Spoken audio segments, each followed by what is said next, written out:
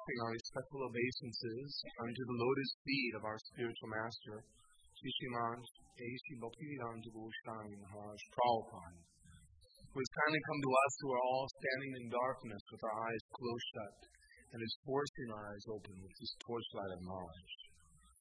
We're trying to follow in the footsteps of Rupa Goswami and get his kripa, get his mercy, for understanding the science of Sadhana Bhakti.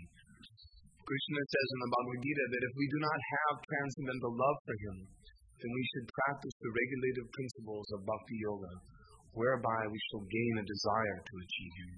So we have to fall down at the feet of the Acharyas and get their mercy and their instruction for carrying out the regulative principles of Bhakti Yoga so that our desire can be reformed to Krishna Prema. We're studying the Nectar Devotion, Evidence Regarding Devotional Principles, page 60, to follow in the footsteps of saintly persons. In the Skanda Purana, it is advised that a devotee follow the past acharyas and saintly persons, because by such following one can achieve the desired results, with no chance of lamenting or being baffled in his progress. In the scripture known as Brahma Yamala, it is stated as follows: if someone wants to pose himself as a great devotee without following the authorities of the revealed scriptures, then his activities will never help him to make progress in devotional service. Instead, he will simply create disturbances for the sincere students of devotional service. Those who do not strictly follow the principles of revealed scriptures are generally called Sahijya, those who have imagined everything to be cheap, and who have their own concocted ideas, and who do not follow the scriptural injunctions. Such persons are simply creating disturbances in the discharge of devotional service. In this connection, an objection may be raised by those who are not in devotional service and who do not care for the revealed scriptures. An example of this is seen in Buddhist philosophy. Lord Buddha appeared in the family of a high-grade Kshatriya king, but his philosophy was not in accord with Vedic conclusions, and therefore was rejected. Under the patronage of a Hindu king, Maharaj Ashoka, the Buddhist religion was spread all over India and the adjoining countries. However, after the appearance of the great stalwart teacher, Shankaracharya, this Buddhism was driven out beyond the border of India. The Buddhists or other religionists who do not care for revealed scriptures sometimes say that there are many devotees of Lord Buddha who show devotional service to Lord Buddha and who therefore should be considered devotees. In answer to this argument, Rupa Goswami says that the followers of Buddha cannot be accepted as devotees. Although Lord Buddha is accepted as an incarnation of Krishna, the followers of such incarnations are not very advanced in their knowledge of the Vedas. To study the Vedas means to come to the conclusion of the supremacy of the personality of Godhead. Therefore, any religious principle which denies the supremacy of the personality of Godhead is not accepted and is called atheism.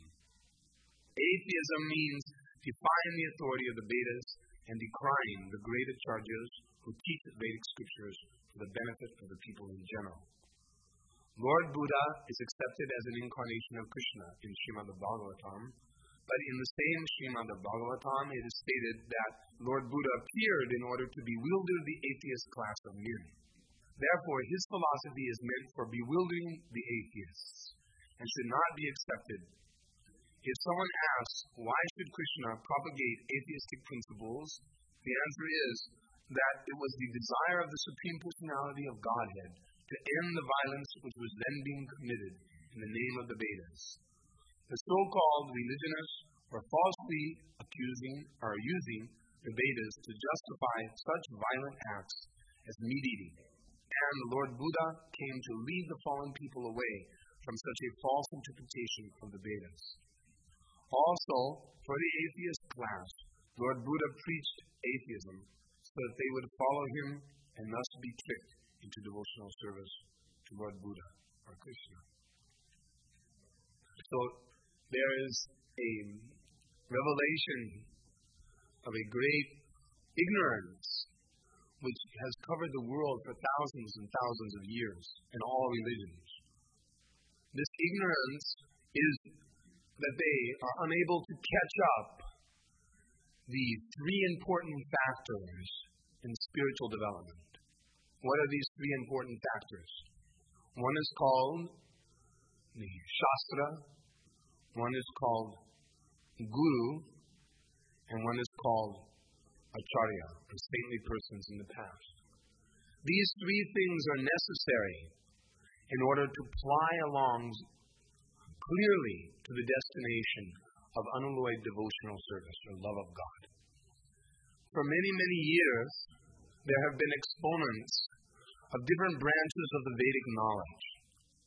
But because the Acharya Dev, one who knows the conclusion, saintly person of the Vedas, is not respected by the people in general, therefore they take the injunctions of the various branches of the Vedas to be simply moral codes meant for conducting a society with the sole aim of achieving the results of religiosity, namely karma, moksha, and artha. These things are desired by materialistic persons. First of all, they want to have some result from their work, pious activity. They want to be elevated to the heavenly planets, etc. Enjoy godly delights. That's popular in all religions of the world. Even in Lord Buddha's Lotus Sutra, it's given that one may be elevated to the heavenly kingdoms and enjoy for his austerity. So, they're trying to achieve godly delights by their pious activity. They want, ultimately, to have sufficient sense gratification in this lifetime as well. And at the end, they want liberation, or to become merged when they're tired of all this into the absolute. So, people in general, without respecting those who have come to the conclusion of the Vedas, the saintly persons, take the Vedic injunctions to be a reservoir for fulfilling their desires for these three things: sense gratification, elevation, and liberation. So, for a long time, it's been a great struggle for the real acharyas, saintly persons, to bring the people in general to the right path of devotional service. Lord Jesus Christ, for example, was persecuted severely by the followers of the Old Testament because he performed certain activities that were not in line with the injunctions of the Scripture. There was one incident where they were told that they could not perform certain miracles on such and such a day. And Lord Jesus Christ was known to be performing miracles on that day. So they criticized that, he's not following the injunctions of the Scripture, therefore he must be a bogus spiritual master, just like we think bogus spiritual master. So they actually were convinced that Jesus Christ was a bogus yogi, a bogus spiritual master, because he was not following the principles, certain rules and regulations of the Scripture.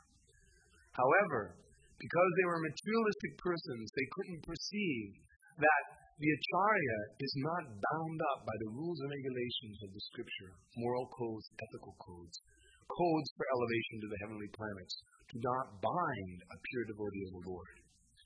He is free to act according to his discretion for the satisfaction of the Lord and for bringing the people back to the will of the Lord, namely pure unalloyed devotion and love. Therefore, he was acting as guru. The guru is able to decide which injunction can be applied at a certain time and which injunction is not applicable at a certain time. That's why adhering to Scripture is not enough. You have to adhere to Scripture and guru. And guru is also not enough unless he's in line with the saintly persons of the past. In other words, not just any self-proclaimed man can come forward and make discrimination about what policies can be followed in the Scriptures. He has to be living the lifestyle of the saintly persons of the past. Therefore, these three things are always necessary in order to not be bewildered by the activities of great devotees. One has to understand Shastra, one has to understand Guru, and one has to understand the saintly persons of the past. So Prabhupada is mentioning some saintly persons in the past, Lord Buddha, Lord Shankaracharya. There's a great history in this connection that Vyasadeva compiled all this Vedic knowledge, all the branches of the Vedas, Puranas, Mahabharata, in a story form which would be suitable for the people in this age. Mahabharata especially, which contains Bhagavad Gita, was meant to be preached to the masses of people so that they could become interested in the story of these great personalities and at the same time hear the great philosophy of Vedanta. So, he passed it on to his disciples and they brought it to the different corners of the world. The great Kshatriya kings, some of them were forcibly kicked out of India. Many of them became degraded, and thus the philosophy in general was used for these mundane purposes: elevation to heavenly planets, sense gratification, and ultimate liberation. Therefore, in all countries, you take Egypt, you take the European Celtic races, you take the Greeks, all these different classes of men, Mayan Indians, all of them have some little bit of knowledge of the Vedas. But if you study their culture, they simply were after these things: this elevation to heavenly planets, this sense gratification, and this liberation. Therefore, Vyasadev's original purpose of the Vedas was misunderstood. This was actually criticized to Vyasadeva by his spiritual master Narada Muni, that your compilation of the Vedas, although very, very intricate and full with knowledge of the Supreme Brahman, will be insufficient to protect them from the onslaught of material nature, and thus their minds will be oscillated like a boat on the water as to what is the real goal. Just like a boat being oscillated on the water, it can't find out the real direction, the real goal. So similarly, the minds of the people in general, hearing all this Vedic knowledge, these different branches of knowledge, they'll become oscillated, not knowing what is the real goal.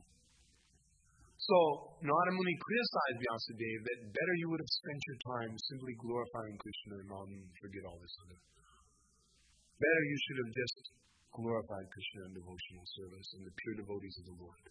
And then their minds could have focused on this one point. However, not everyone will accept devotional service in focusing their mind on the service of the Supreme Lord. Therefore, the other branches of the Vedas are also necessary, but they're misguiding. They're necessary, but they're also misguiding. So herein lies the great difficulty for the living entity, in this age especially, Kali Yuga, that he has a tendency to not be able to grasp the conclusion, the Siddhanta of the Scriptures, and thus he's led by the same materialistic desires, and he uses the Scriptures for his mundane purposes. I've had many experiences traveling and opening temples where I met people of varieties of religions: Mormon religion, Catholic religion, Jewish religion, Christian, Jesus freak, etc., etc. And all of them very proudly, boldly presenting their Scripture. But what is their goal? The same materialistic goal. But they're using the Scripture for that end. That is why Lord Buddha is described here as appearing. He denied the Vedas. He revolted against the authority of the Vedas because the people in general are misusing them. And therefore, better they should not touch them at all and misuse them.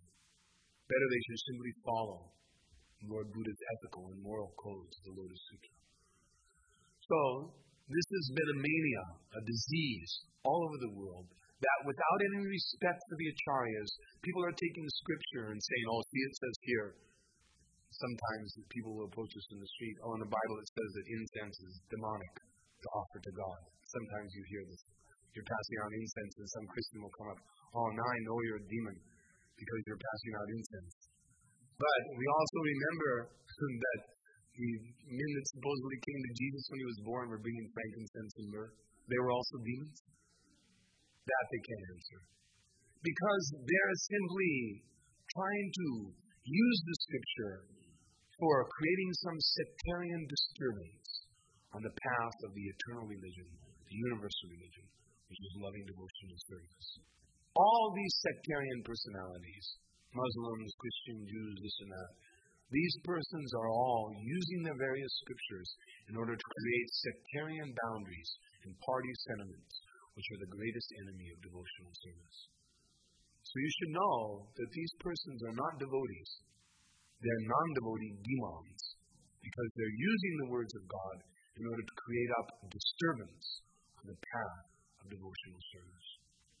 Therefore, they're actually demons. Don't be deluded by their fervor. Hitler, his Third Reich, they were also very enthusiastic, but they were enthusiastic on the wrong cause. One can be inspired in the mode of passion. One can be inspired in the mode of ignorance to do all abominable things. Just because one is inspired, that doesn't mean that it's good. Just because someone can show some mystic jugglery does not mean that it's spiritual. Spiritual means unalloyed love for the personality of Godhead, not mystic jugglery. So you should have enough knowledge of the scriptural conclusion of Shastra, Guru, and saintly persons that you'll be able to defend yourself and others from the onslaught of this party feeling and sectarian sentiments, and this misuse of the scriptures in general. So, sometimes people will make this argument that devotees of Jesus Christ, devotees of Lord Buddha, devotees of this or that, they should also be accepted as pure devotees because they are dedicating their lives to these personalities. But actually, if we test and see, we can understand that actually they're not devoting themselves to these personalities because even the teachings of these personalities were in somewhat misleading form, impersonal form. They did not describe the Supreme Personality of Godhead in His beautiful features, His attractive features and pastimes. Therefore, their teachings are bewildering because they do not come to the conclusion. Therefore, one should accept Bhagavad Gita, Srimad Bhagavatam as the spotless Word of God. Because, as was advised to a great incarnation of God, Vyasadeva, literal incarnation, by his Guru, Narada Muni, better you should have not spent your time describing anything else. You should have simply fixed up your knowledge on Krishna's pastime, name, form, entourage. Then you'll feel satisfaction, and you'll be doing the highest good for the human beings. So it should be understood that for the reformation of the envious people in general, the teachings of Lord Buddha, the teachings of Lord Jesus Christ, the teachings of the other portions of the Vedas are necessary, but misleading. That should be understood by all of us. They are necessary for envious persons in order to curb down their envious nature. For example, the Hatha Yoga system. It's a mechanical way of controlling the breathing process, the sitting posture, the eating, the sleeping, the mating, defending, in order to gain control of the senses. Therefore, it is considered to be curbing down the envious nature of the living being. But it's misleading, because one comes to the conclusion that, I am all powerful. I'm controlling my senses, I'm moving the planets, they're saying like that. So it's misleading. It's necessary, but misleading. It may be good until one has the opportunity to come into association of a pure devotee. Just as Vyasadeva was certainly fixed up in vow, complying all the Vedas, and that was good, but it was not completely satisfying.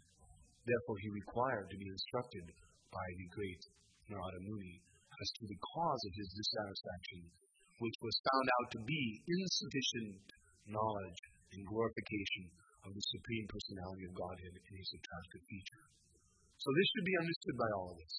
There is only one eternal religion, and that is the religion of devotional service unto the Personality of Godhead, glorifying His name, fame, entourage, and pastimes. And all other religious principles are considered to be simply curbing down the envious nature of the living being, preserving him until he has the good opportunity to associate with a pure devotee of the Lord like Narada Muni, who can give him the conclusion of life.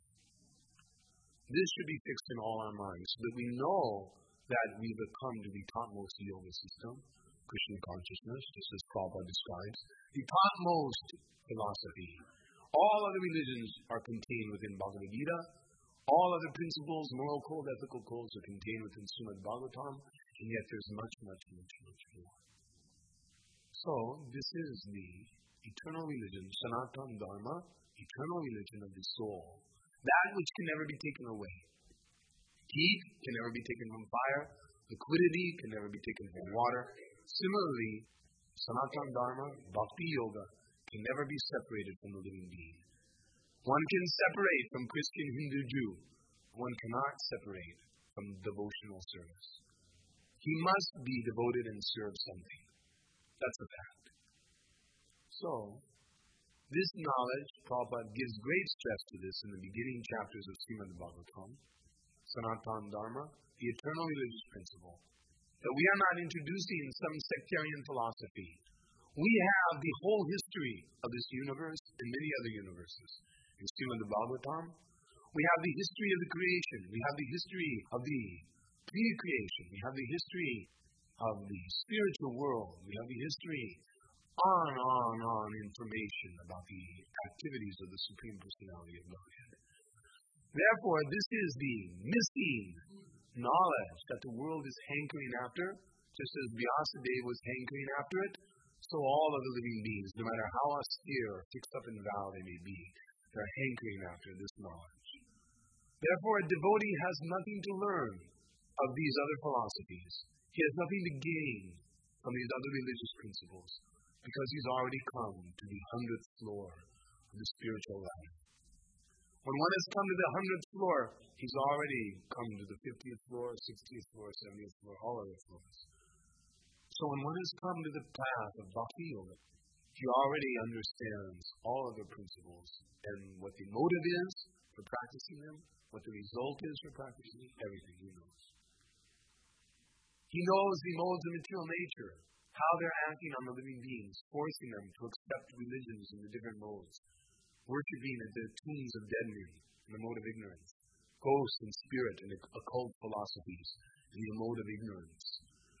He knows them worshipping in the mode of passion, powerful scientists and men. He knows them in the mode of goodness, worshipping the demigods for material results. And he knows what is the transcendentalist, worshipping through favorable devotional service to the Supreme Personality of Godhead. Therefore, a devotee knows everything. All there is in the material world, according to Krishna and Bhagavad Gita, is the interaction of these gunas and time. That's all there is in this material world. So one who understands these things, he knows everything about this material world. And if one knows Krishna, then he knows about the spiritual world, and he knows everything. So this confirms that when your intelligence has come out of this dense forest of delusion, then everything will be revealed to you, just as the sun reveals everything in the daytime. In the night, everything appears as though one, merged. But when the sun has arisen, then you can see everything in its real variety and presence. So similarly, in material darkness, the most we can conclude is that everything is one. Impersonal, reactionary philosophy. But when the Krishna sun has arisen within your heart, then you can understand everything in its variety and its connection with Krishna. One who has the Krishna sun arisen within his heart, according to Srimad Bhagavatam, cannot be in darkness about anything relative or absolute. What does that mean? That he can be in darkness about anything relative or absolute. There are so many relative truths. When shall I leave for the airport? How shall I do this? What time shall I start this? So many relative truths. Always devotees are perplexed about these relative truths. Should I get married? Should I not get married? This. What to do? What to do? But one who has the Krishna sun arisen within his heart, he knows about these relative truths. And what to speak, he knows the absolute truth. He knows about Krishna. Nobody can know about Krishna completely, but as far as Krishna reveals himself, he can understand. So, one who's controlled his mind and senses, he's reached the Supersoul. And the Supersoul informs him how to carry out the relative and the absolute truth. He informs him. Just like our spiritual master is divine grace, we all know many examples how he knows everything about relative and absolute truth. He is able to decide accurately at every moment what is to be done.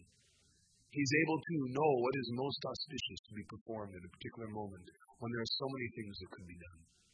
Why? Because he's in direct touch with Krishna, and he knows what Krishna's preference is.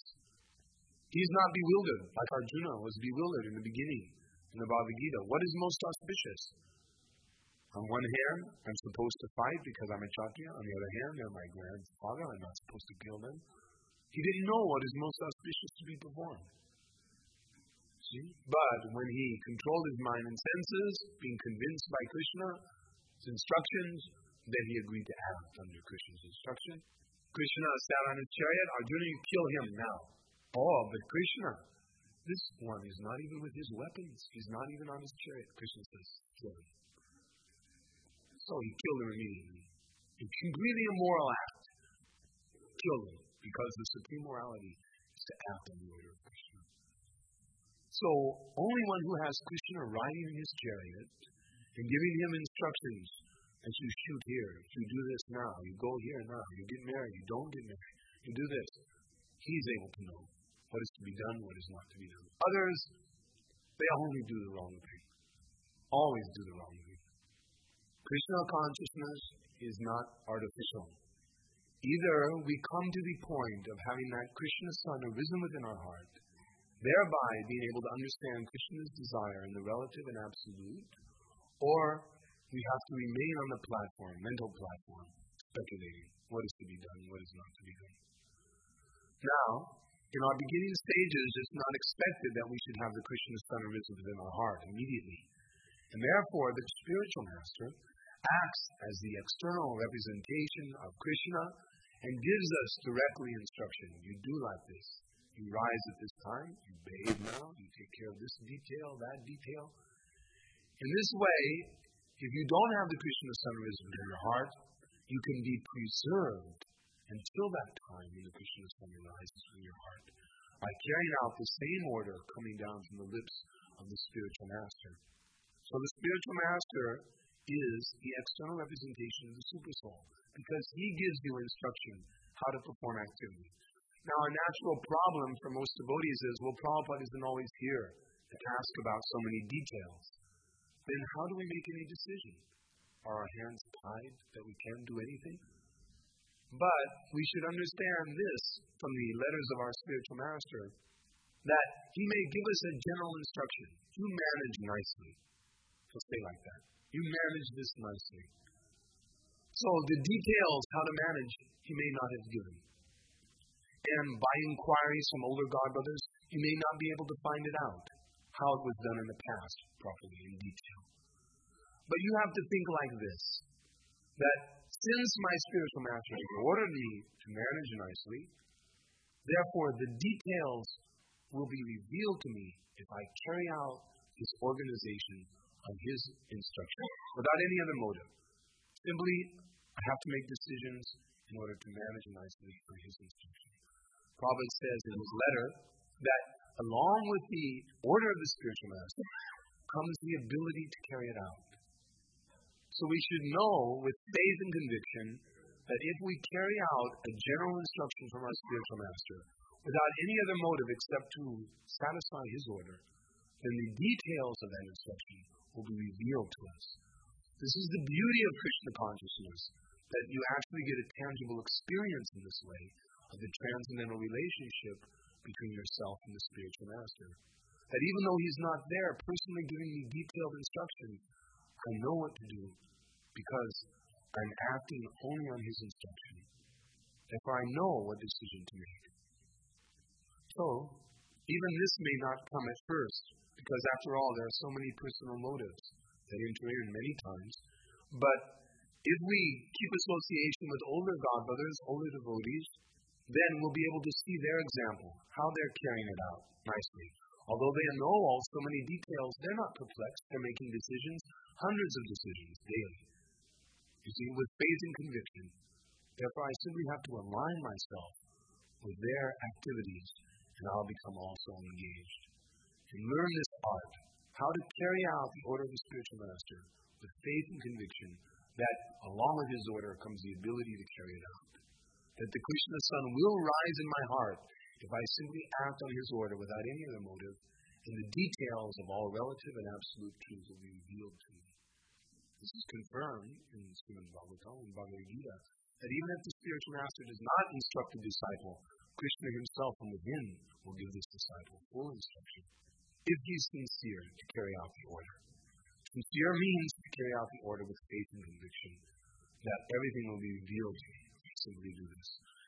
And the order is not very difficult. Chant Hare Krishna, you see, eat Krishna Prasadam, go on street saying Kirtan, preach, spread Krishna consciousness, go on pushing forward, don't be satisfied that, oh, now we have a nice temple, everything is nice, now I can just sit back.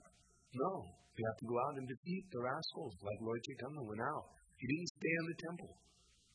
He went out and he approached the scientists. Sarvabhauma Bhattacharya, Prakasananda Saraswati, they were great impersonal scientists. He approached them, he defeated them and converted them. So since we're following in the line of Lord Chaitanya, we also have to do that. We can't be satisfied that, now we have a nice, beautiful temple. No. Following in Lord Chaitanya's footsteps means to go out and convert these rascals. That is Lord Chaitanya's movement. Do you have any questions or comments? To follow the footsteps of saintly persons. Yes, you can know one who has the Krishna Sanarism in his heart because Prabhupada says he's godly haunted.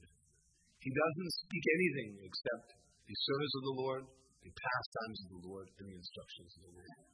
If you meet someone whose only topic is the instructions of the Lord, the service of the Lord, and the pastimes of the Lord, then you should know that he has fixed himself on the lotus feet of Krishna. No other business except these things: pastimes, instructions, service. That's also in this book, Nectar Devotion. Everything, every answer to every question is in this book, Nectar Devotion. Any other questions or comments? You should think about this one principle, that Scripture is not enough. One has to have Guru, and he has to have knowledge of saintly persons in the past. That is the only sure platform. Any other platform, you're bound to be misled by your own desires. Unless you get these three things fixed up, Shastra, Guru, and saintly persons, then you're bound to be misled and mislead others. Just like all these other sects are doing. They crucified Jesus for this reason. Because they didn't understand the principle of Guru along with Scripture. Therefore they crucified him. What they thought they were doing on the basis of Scripture? He's a rascal. Kill him. So we have to protect ourselves from this type of delusion. It's a mania. So we protect ourselves in this way. Informing ourselves about Guru, Scripture, and saintly persons. Try to see how the whole fate of the world has been condemned because they haven't understood these three things. All these religions are condemned because they haven't understood these three things.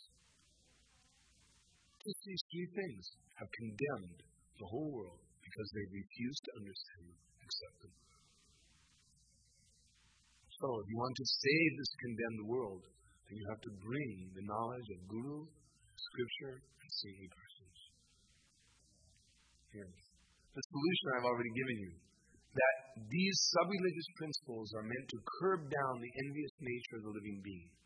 So, if his envious nature is curbed down, and he does get association with a pure devotee of the Lord, then he'll become a bhakta.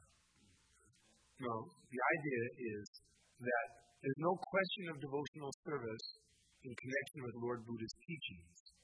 However, Lord Buddha's mission was to curb down their envious nature, which may lead them to devotional service. Just like the conclusion of all the Vedas is devotional service to Krishna. However, the branches of the Vedas by themselves, without the revelation of an Acharya, a great spiritual master, will lead one to moksha artha kama. So everything depends upon coming eventually into association of this pure philosophy, Krishna consciousness. However, these other things may preserve one in the mode of goodness until such a time comes. They may preserve one on that platform so that he will be able to take advantage of the teachings of the devotee when they come. So it can be considered as a preliminary position for devotional service. That's also stated in Bhagavad Gita. That as far as the impersonal philosophy is concerned, it may be good up until the time one has association with a pure devotee. But there is a difficulty, there is a risk. This is a great point of understanding this age of Kali. That people are envious. In order to curb down their envy, Scriptures in the mode of passion, Scriptures meant for those in the mode of ignorance, have to be injected into society by great incarnations of God like Lord Buddha, Lord Jesus Christ, etc. But at the same time, there's a great difficulty which results. Because then their minds are oscillated and they don't know what is the real path. Therefore, there are hundreds of sects all over the world with hundreds of different conclusions, and all of them wrong. So their envious nature has been curbed down somewhat. We can see the great work that Lord Jesus, Lord Muhammad, Lord Buddha have done in the world. They've obviously curbed down the envious nature of the world. But at the same time, now there's a million different sects, and nobody knows what is the conclusion. And they are fighting over this one and that one. So you see the difficulty the world is in. Yes, it's bewildering. It curbs down the atheist nature. Therefore, now Lord Chaitanya has appeared. Lord Buddha appeared, Lord Shankara appeared. Now Lord Chaitanya has appeared to solve the whole problem of this age. These other personalities, they reform the people somewhat. But now Lord Chaitanya has come to solve the whole problem. Sankirtan, solve the whole problem. Artha is desire to be elevated. Karma is fruit of result. Lust, desires, elevation. Lust. They want to satisfy their lust by religion. No, Vedic knowledge is fact. Although it may be written in a story form, it's a factual story. The demigods are factual, although they appear very fantastic in our conception. They're factual personalities. Contradictions like that, they have to be resolved by an acharya. So a neophyte is not expected to oscillate his mind to try to solve the contradictions of what people have done to the words of God. Since we're not authorities, how can we solve the problem? Then we have to go to an authority. Just like Prabhupada says, thou shalt not kill is in the Bible. But they say, thou shalt not murder men. Not animals. Animals have no souls, and they're meant to be killed and eaten. So, Prabhupada comes to the conclusion, because he's Acharya, that Bible says thou shalt not kill. But they say it doesn't mean animals, it means only men. But he says no, it means all thou shalt not kill. Emphatically not kill anything. So an Acharya, he resolves the contradiction. We're not expected to have to resolve these contradictions. Yes, the teachings of Rupa Goswami are sadhana bhakti, devotional service and practice, leading to the realization of our original relationship with Krishna and the mellow of that loving exchange. So, a devotee of Rupa Goswami is called a Rupa Nuga. He's following in the footsteps of Rupa Goswami by practicing the regulated principles of Bhakti Yoga, the rules and regulations of deity worship, developing the saintly characteristics, all the things that are revealed in nectar devotion. Right, just like you're tasting the Chanamrita, that's recommended by Rupa Goswami. You're seeing the deity, that's recommended by Rupa Goswami. Everything here is recommended by Rupa Goswami. You're associating with devotees, you're hearing Srimad Bhagavatam, you're chanting Hare Krishna. These are all these instructions of Rupa Goswami. And Prabhupada is teaching the same thing. So you're called Rupa Nuga, following the footsteps of Rupa Goswami. Rupa Goswami warns against this not following the principles of the revealed scriptures, becoming sahijya, those who have imagined everything to be cheap and who have their own concocted ideas, and do not follow the scriptural injunctions. So we have to take Rupa Goswami's warnings as well as Rupa Goswami's encouragements, and then we'll be called Rupa Nuga. The whole nectar devotion is like that. It'll give something positive, then it'll give something negative. Something positive, something negative. You have to accept all these things. For example, it'll say, one can chant Hare Krishna and thus be relieved of thousands of sins, more than he could possibly commit. But then after that it says that if one commits sin on the strength of chanting Hare Krishna, then such a sinner can never be relieved. So he gives a positive, then he gives a negative. So one has to catch up this instruction that we're not dealing with simply rules and regulations, we're dealing with a person, Krishna. You get some positive, some negative, because you're dealing with a personality, you're dealing with Krishna. He has likes, he has dislikes. And you have to satisfy his likes and you have to avoid his dislikes. Then they're a demon and you're not to associate with them. You're supposed to have come to the platform of being a Madhyamadacharya. That means one who associates with devotees, who offers his love and devotion to the Supreme Lord. He instructs the innocent, and he avoids the atheist demon. So anyone who is misinterpreting the scripture, who's against devotional service of the Lord, as expounded by the great acharyas and saintly persons, that man is considered a demon. He's not to be associated with. He just wants to stop you from doing devotional service. Suppose I come up to you and I say that you join my religion or you'll go to hell. And then if you ask me, well, what? All right, so I join your religion. Now what do you want me to do different? Then I'll say, well, don't put that stuff on your forehead. Don't wear that sari. Don't. I have nothing positive to offer you. I just want you to stop doing all these devotional activities. You accept Jesus Christ in your heart and stop all these devotional activities and you'll go to heaven. That is their philosophy. You simply accept this person and you become an American again and you go to heaven.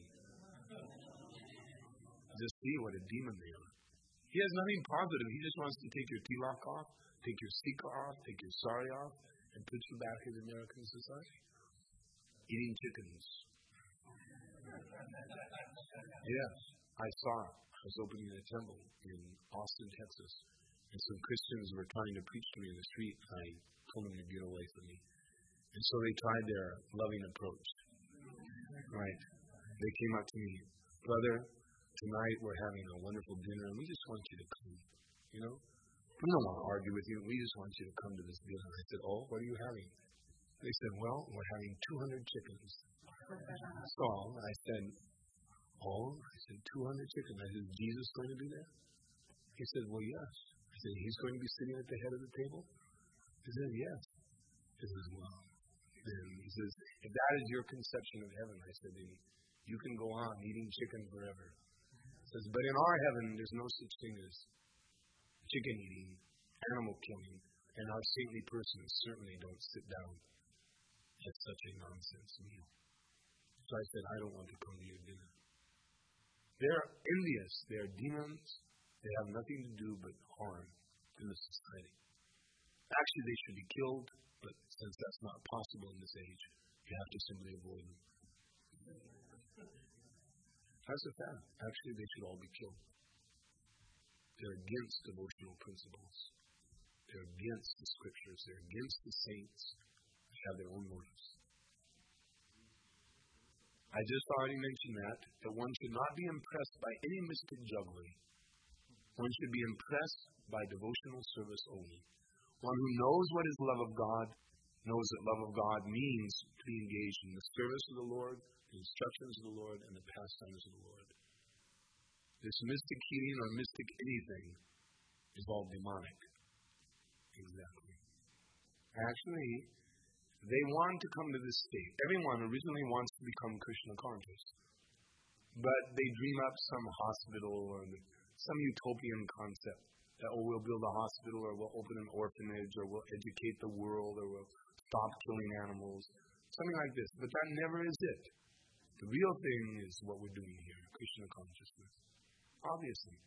This is what they want, but they're unable to accept it because they're envious. Therefore, they dream up, I'll open a hospital and become famous. They get envious for God. I'll become famous for what I do. They're unable to accept it. Not very much disturbance. So don't be disturbed very much by these little volcanoes in the ocean of devotional service. Yes, you can always challenge them, but you're not to discuss with them. In other words, you don't debate with them, you just challenge them. That we say thou shalt not kill means thou shalt not kill all living beings. And whatever one has to kill for maintaining this body, that should be offered according to the rules of Scripture to God. Then when they want to debate, you say, no, we are not debating with atheists. Sorry. That is devotional service. Simply to appreciate the association of devotees.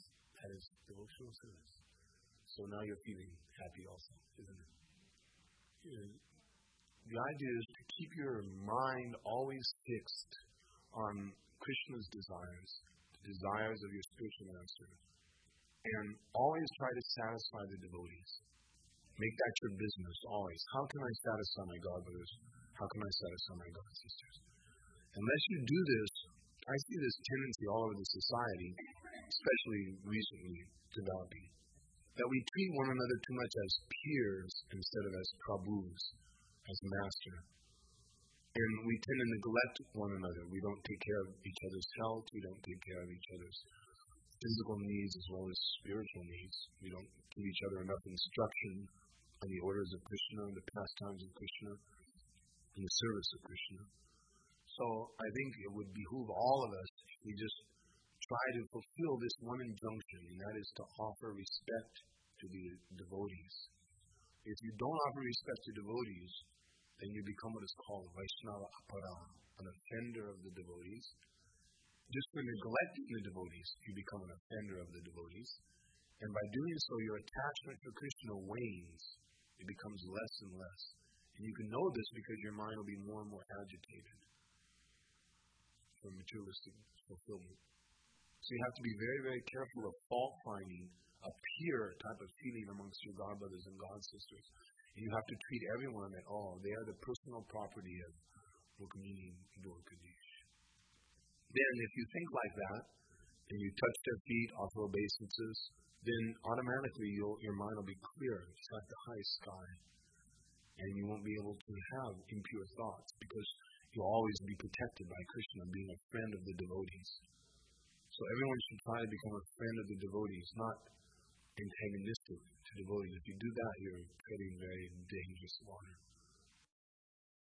Krishna does not forgive that kind of offense. Your attachment will definitely wane. And I've seen it happen lots of times. So you should all protect yourselves by being attentive to taking care of your God brothers, God sisters, being attentive to give them the respect which is due one who has surrendered his life in the service of the Lord. Obviously, if you respect a person who first comes here and does a little bit of devotional service, how much more should you respect your God brother or God sister who's giving their life and has been doing so for some time?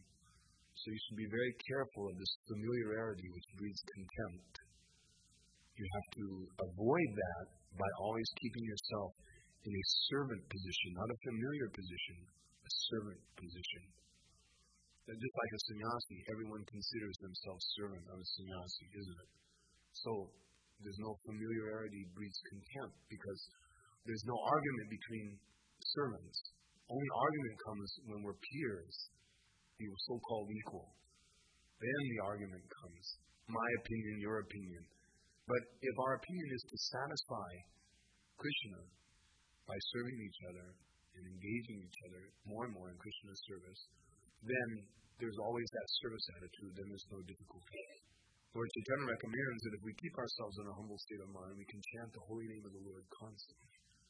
So herein lies the kung. You have to chant constantly, but to do it, you have to be in a humble state of mind, which means you have to have developed a service attitude towards the devotees.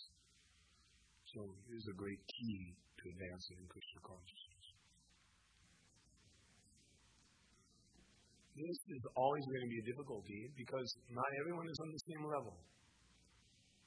But the whole idea of Guru is that he's patient. He knows the disciples are all fools.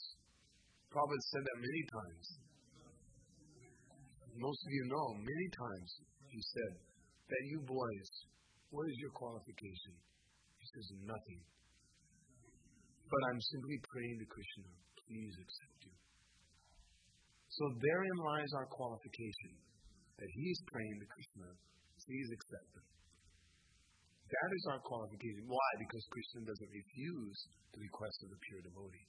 If Krishna asks, if Krishna is requested by his pure devotee to accept us, then Krishna does so. There are many examples in Prabhupada's writings of this, especially his first poem, Coming to This Country. So, at his request, at his patience, we are advancing imperceptibly in devotional service. In other words, in spite of ourselves, in spite of all our bad qualities, He's developing our good qualities by His patient acceptance of what little bit we can do under His instructions. So, therein lies the solution to all the problems. You align yourself with the patient mercy of the Guru, and you exhibit that same patient mercy to everyone else, then you become a representative of, you become Guru. You see how Prabhupada treats particular persons. Just like if a rascal impersonalist comes in the room, Prabhupada says, get him out. So, if a rascal impersonalist comes in, he doesn't want to hear, he wants to speak all nonsense, you do the same. Get him out. We had an example the other day in our bus. The same thing. Then, if you see a devotee is having some problem, you watch how Prabhupada treats them, or you hear from an older brother how Prabhupada treats them, then you also treat them in that way.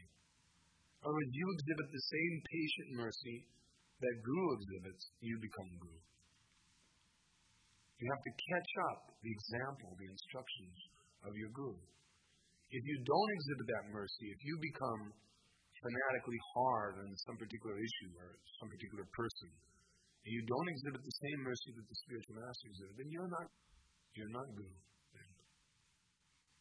So you have to be very careful that you learn from older devotees. This is why I wrote Prabhupada recently. I don't think the older devotees are associated enough with the younger devotees in order to imbue them with the same patient acceptance that Prabhupada extends to the world, so that they can also become Guru in that same way. And Prabhupada replied to Brahmananda Maharaj, yes, this is the difficulty of our society. That the older devotees are not taking enough time with the younger devotees in order to imbue them with the attitudes of our spiritual master towards particular consciousness and situations in the world. We're not to tolerate things which are against the message of devotional love. We're not supposed to tolerate them. We're not supposed to be like mush, just listening to nonsense and just losing our strength from doing that. We're supposed to be strong. If a rascal comes in, get him out. Like that. Just like Prabhupada does it. But because we come from a very mushy society, we say, oh, well, let him walk around, do all nonsense. We don't have to kick him out. That won't be showing him mercy. That's the highest mercy, to represent Guru. And similarly, if you see some devotee is having some difficulty, but they rendered so much service in the past, you shouldn't condemn them. You should do as our Guru does. He accepts, oh, you've done so much in the past. Ask me anything. I'll give it to you. I've seen him do that. Some devotee falls down. Prabhupada calls to see him. You've rendered so much service in the past. Ask anything from me. I'll give it to you. I've seen it. That is representing Guru. Therefore, older devotees that know this have to associate with younger devotees and imbue them with this understanding. Yes, they should be tested. That's the thing. We had that example in the bus the other day. The boy was there. He took some prasadam and then he started speaking all nonsense. And we asked him to reform his attitude, and we explained to him what a spiritual master actually is. He became offended. Then we had to kick him out. So yes, one should have that discrimination. Therefore, older devotees have to associate with younger devotees to give them that discrimination, show them that discrimination. All right.